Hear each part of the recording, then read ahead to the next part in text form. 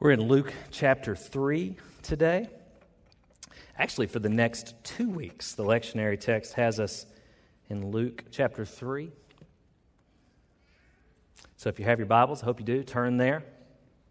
Or you can follow along on the screen. Most of the scripture that we delve into today together will be on the screen. Hey, last week we spoke of hope, and this week, peace. The Stafford family lit the candle for. It was the late Reverend John Claypool who said, if we can look back with gratitude, not regret, and if we can look forward with hope, not fear, then perhaps we have a chance of living fully in the present day. You know, in this text, in Luke 3, the central figure is Jesus, of course, but it's also his cousin who comes back onto the scene as Jesus is beginning to go full throttle into his ministry for the next 3 or so years.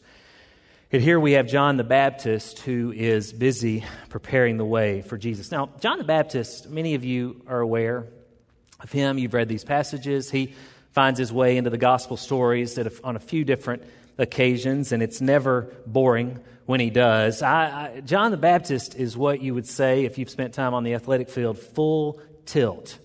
This guy has one speed, as I see it. And I was thinking this week, because basketball's starting, and Keith, the Bruins, took one on the chin yesterday to Samford, and we haven't lost to the Bulldogs. My wife went to Samford, and I went to Belmont, and so it's a brutal loss. But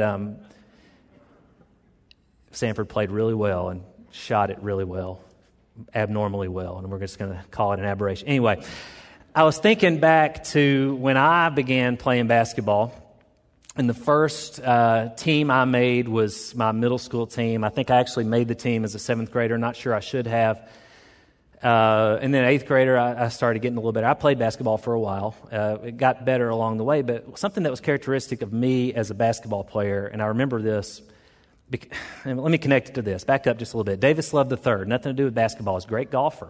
And Davis Love, I heard him talking one time with his dad, who was his coach, talking about they figured out that his 80% golf swing actually hit the ball the furthest from the tee. It was where he could keep it the straightest and hit it the furthest. So the law of diminishing returns was in play there. Okay? So he was an 80% golfer. I bring this up because I, especially in middle school, was an 80% athlete. Okay? If I got up over 80% and I stumped my toe on somebody's heel, or I caught my mother's attention in the stands, man, I was going down fast. There just wasn't a lot of coordination going on, knees down, or anywhere else for that matter. Tough years for Brandon. And so when I would get going full speed, it created problems. Now, I worked on some of that. It got better. You can get better feet, but I always kind of needed to temper my how fast I was going when I played. John the Baptist, this is not a perfect analogy for John the Baptist, but he didn't temper anything, y'all. He is full speed, holding nothing back. He is all in, okay? So just keep that in mind as we go through Luke chapter 3 for the next couple of weeks. Starting in verse 1 today. This particular telling of John the Baptist at this point of his life and what's going on here leading into Jesus' baptism, actually, which we'll hit next week, it's in all 4 Gospels. It's told a little different in each one. And Luke's account is worthy of our consideration. So let's jump in.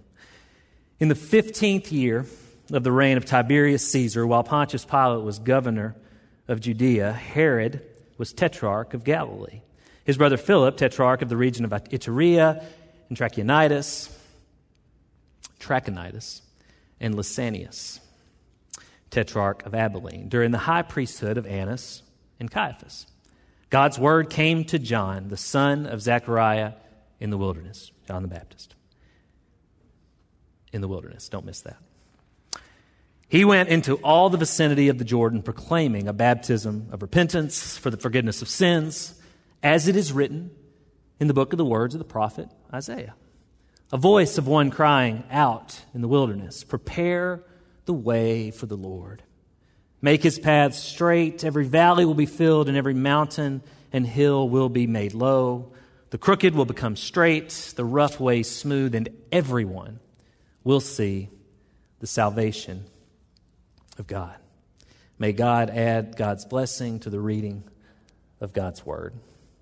You know, as we lit the peace candle this morning, it occurred to me, even though John the Baptist was full tilt, he was able, I believe, to be that way because he was at peace with the message that he had been given to proclaim. He was confident in what he was trying to get across.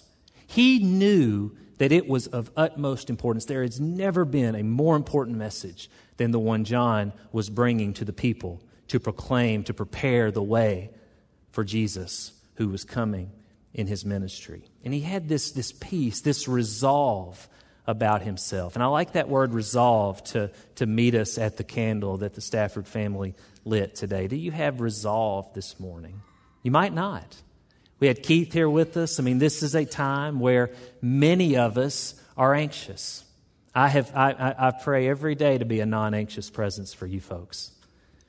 And I have not done a great job of that these last 9 months. Arguable the 9 months before that, but particularly these last 9 months. And I desire for us all to feel this resolve that only God, through the Holy Spirit, can give us. I think that's a pretty good way to understand peace. I think peace is an appropriate designation this morning as we look at John's life. Hey, it was my 17th, I may have mentioned this last week, it was my 17th wedding anniversary. It's Leslie Ann's too. She married me last weekend. And we're actually celebrating this evening, and I'm so excited. But 17 years together, and I still get excited about going on dates with Leslie Ann, particularly this time of year because we're so limited in what we can do due to the pandemic, but we're going to do so tonight. And I remember, I don't know if you remember this, sweetheart, but I remember back in late 2002 or middle of 2002 when we began dating, she was going to come over and watch a movie with me. Popcorn, maybe some hand-holding. What I remember is that for some reason, those plans kind of snuck up on us. It wasn't the original plan for whatever we were going to do that night. I can't remember what we were going to do, but we pivoted to watching a movie together, which was cool. I love movies. What wasn't cool is that my roommate and I, our apartment, it hadn't been like 3 days of preparation for Leslie Ann to come over and watch a movie with me. And so I had to get that ready. That mattered to me. Now, I'm a pretty tidy fella, so it wasn't like I needed the equivalent of turning water into wine to get the apartment in order. But remember, I was totally smitten with this girl, okay? So the sort of clean bathroom, the not so recently vacuumed carpet, the boys live here smell, all of that had to go. So here I am trying to make this apartment look and smell whatever like I think apartment's supposed to look and smell like for a girl I'm trying to impress to come over, to not ruin what I was already hoping was the rest of our lives. Now, not exactly what John the Baptist is doing here, but similar. He is preparing the way for what is going to be the most important occurrence to ever take place. And he is saying, get with me. Prepare the way. Make those paths straight. Smooth out the rough ways. You know, the truth is that a clean apartment was not going to trick Leslie Ann into loving me. But having a dirty apartment sure could hinder that progression, and I knew this. But those things can be worked out. Now listen, a healthy, committed, I'm diverging a little bit here, but I think it's important. A healthy, committed marriage can help smooth out the rough edges that we bring into such a relationship. And so I want to encourage those of you who are perhaps still in those dating years. And the dating years are getting longer and longer. It's the average age, we were 22 or 23 when we got married, but it's becoming more common for it to be later, and that's fine. But a point of personal privilege here, if I may, if that's only because people are more desirous of waiting until they're ready to get married, single folks that desire to be married, I'm trying to encourage you here. You're never going to be ready. I haven't steamrolled through these 17 years with any efficacy or grace, only with God's grace. I'm not a good husband. I'm a child of the King who can help me love my wife only by His grace. And let me also encourage you by saying you're never not ready to be married. And because of that grace, you can do it. And folks, if you're already married and you don't know this yet, hear me today. I am speaking from experience, but only by God's grace. Again, 17 years into this. Ready, not ready can be the case at, it is true at 20 as well as it is at 30 years old. Okay, back to clean apartments in Luke 3. Whatever it was that caused me to want to get that apartment in order, that internal voice, well, that is the role that John the Baptist is playing here.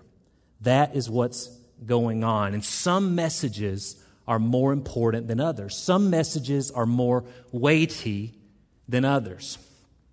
I don't know how y'all's marriages go, but this particular wedding anniversary, Leslie Ann and I got each other the same gift. And what I mean by that is we went out and bought something that we thought we needed, and that was each other's gift. But, y'all, our first ever purchase together was a mattress. And we've slept on it for 17 years. And while Leslie Ann, the delicate flower that she is, her side was no different than it was 17 years ago, mine looked a bit like the Smoky Mountains and was no longer comfortable. And I did not realize until last night, after our first night on a new mattress, how much my life is going to be better now. We shopped for mattresses for a while. And when you do that in this day and age of the internet, you have access to look up, and there's a ton of options out there for new mattresses, by the way. But what's so interesting is if you search engine any kind of mattress, or if you just say in conversation a mattress that you might think you're interested in, all of a sudden your Instagram feed and your phone, it just starts spitting out options for you.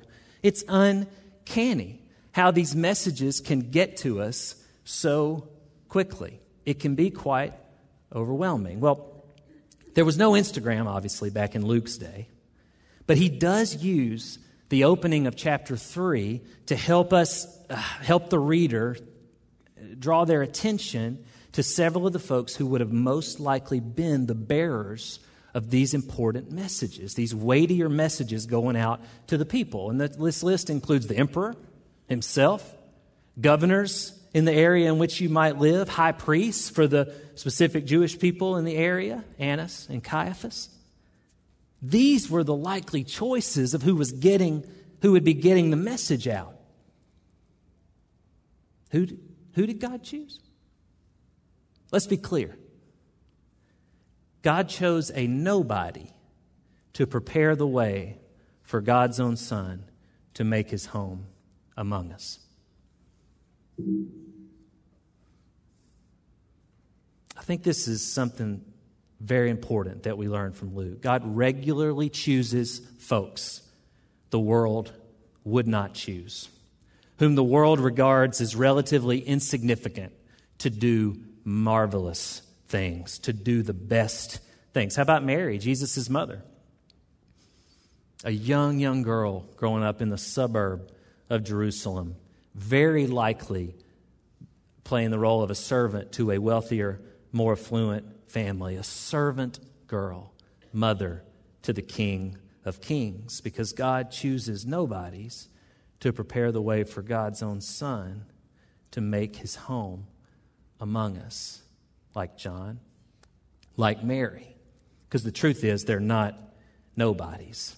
So if you feel like someone who this world easily ignores, I am so sorry that the world has failed to recognize your worth. If you feel somehow slighted, that your great God-given giftedness and belovedness has gone unnoticed, let Luke encourage you today, y'all. God does not see you like that.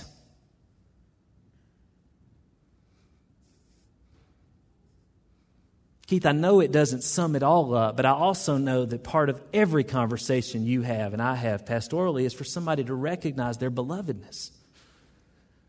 Do you see this? Who God chooses?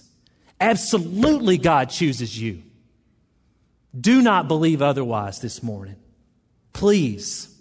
Now, I love it when somebody who has a platform uses that platform to declare their love for and obedience to God. But hear me today, you don't have to be someone who has a platform, someone rich and powerful. I would even say it's better if you don't, to be useful and used by God. Certainly somebody in my position is not supposed to be famous. Now, we can argue about that, but I just see it over and over again. We're all born after Genesis 3, including your pastors. Pray for us. We fall too. And speaking of platforms or geography, John was doing this out in the wilderness. Not where you would take the message. The wilderness is the opposite of the Instagram feed. Not readily recognizable.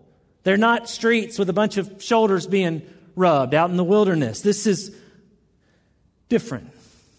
He's not proclaiming his message from the palaces, not from the government buildings, not on a widely acclaimed podcast, not on a cable news station, from the wilderness. Now, the wilderness is exactly where Jesus is going to show up in Luke chapter 4 and be brutally tempted by God. Perhaps you know that story. The wilderness is where the Israelites roamed for many, many years in search of God. In the promised land, this is where you and I find ourselves. I believe this very strongly right now. During this pandemic, during this unique time in the history of the world, in so many ways, for so many of us, it is wilderness. The wilderness is where folks are when they come to me or they come to Keith or they come to any of our ministers. Typically, that's what I find. They are in the wilderness. It is inherently difficult to navigate the wilderness. But while inherently difficult, the wilderness is often where we are the most receptive to God's call on our lives.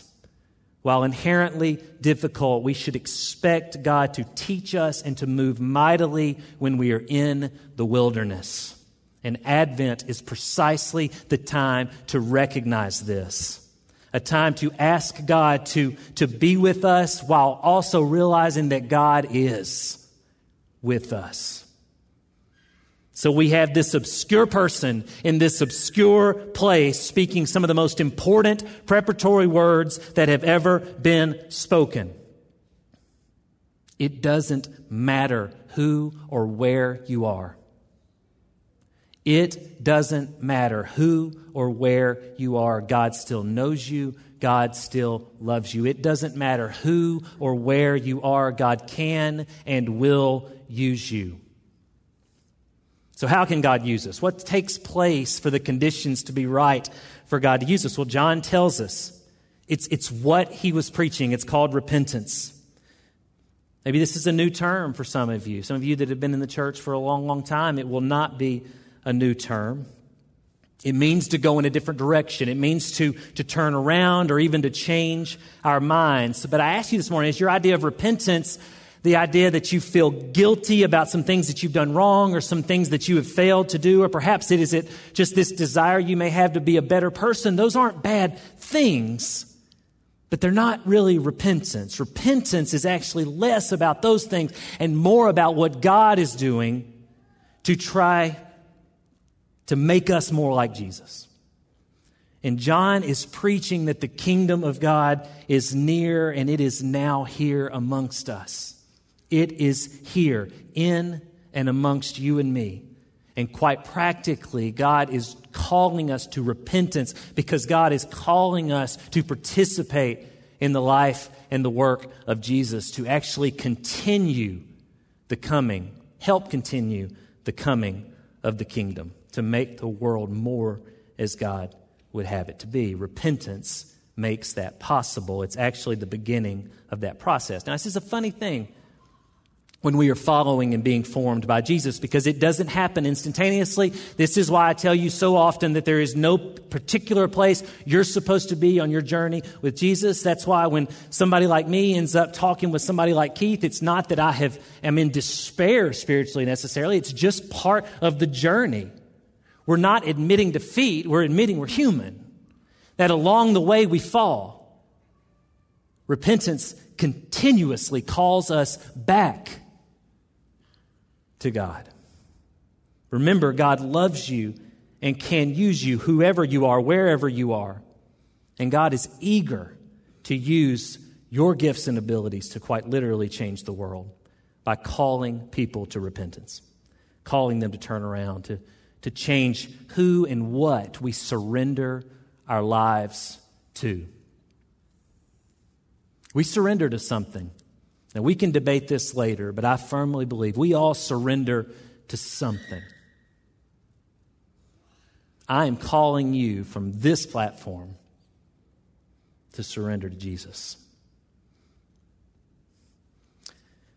Whoever you are, whatever you've done. I heard of a church one time that weeded its membership. I'm serious. There was a young boy, a member of this church, who was wild as a buck. 16 years old or so, he just kept getting into trouble. He was drinking, he was carousing. Well, it embarrassed the church. It embarrassed the church and what they felt like their standing was in the community. So the church leaders, they met about this and about this boy. Y'all, they asked him not to come back. They said for 1 calendar year, you're not welcome here. You're not going to sing with us. You're not going to hear teaching. You're not going to take communion. You're not going to participate. Bet they would have still taken his money. It tore up the church, y'all. Tore up his family.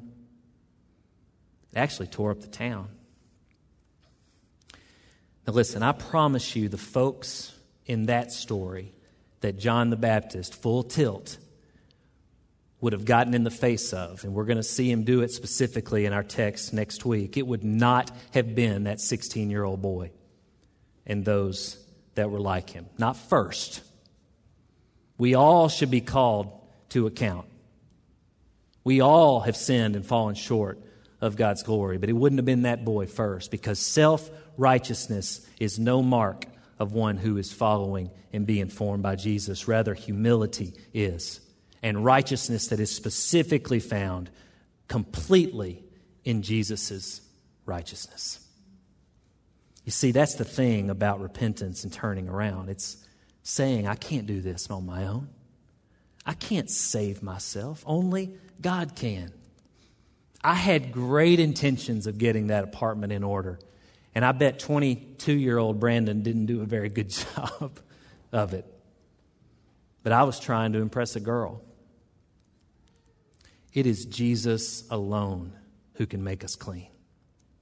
It is Jesus alone who can make a marriage thrive and last. It is Jesus alone who can save. And this was precisely John's message. Everything you have ever thought was the key, whether it was nationality or how you were born, whether it was what you knew or how good of a life you lived, or whether it was you just mowed down everybody in your path, which has been some empire's custom. None of that leads to salvation. It is Christ alone who can make us clean. And that is John's message. But the good news is you are able, whoever you are, to receive this forgiveness that John preached, and then to go help make the path straight, to go help smooth out the rough edges. And John says repentance is where that begins. Let's pray.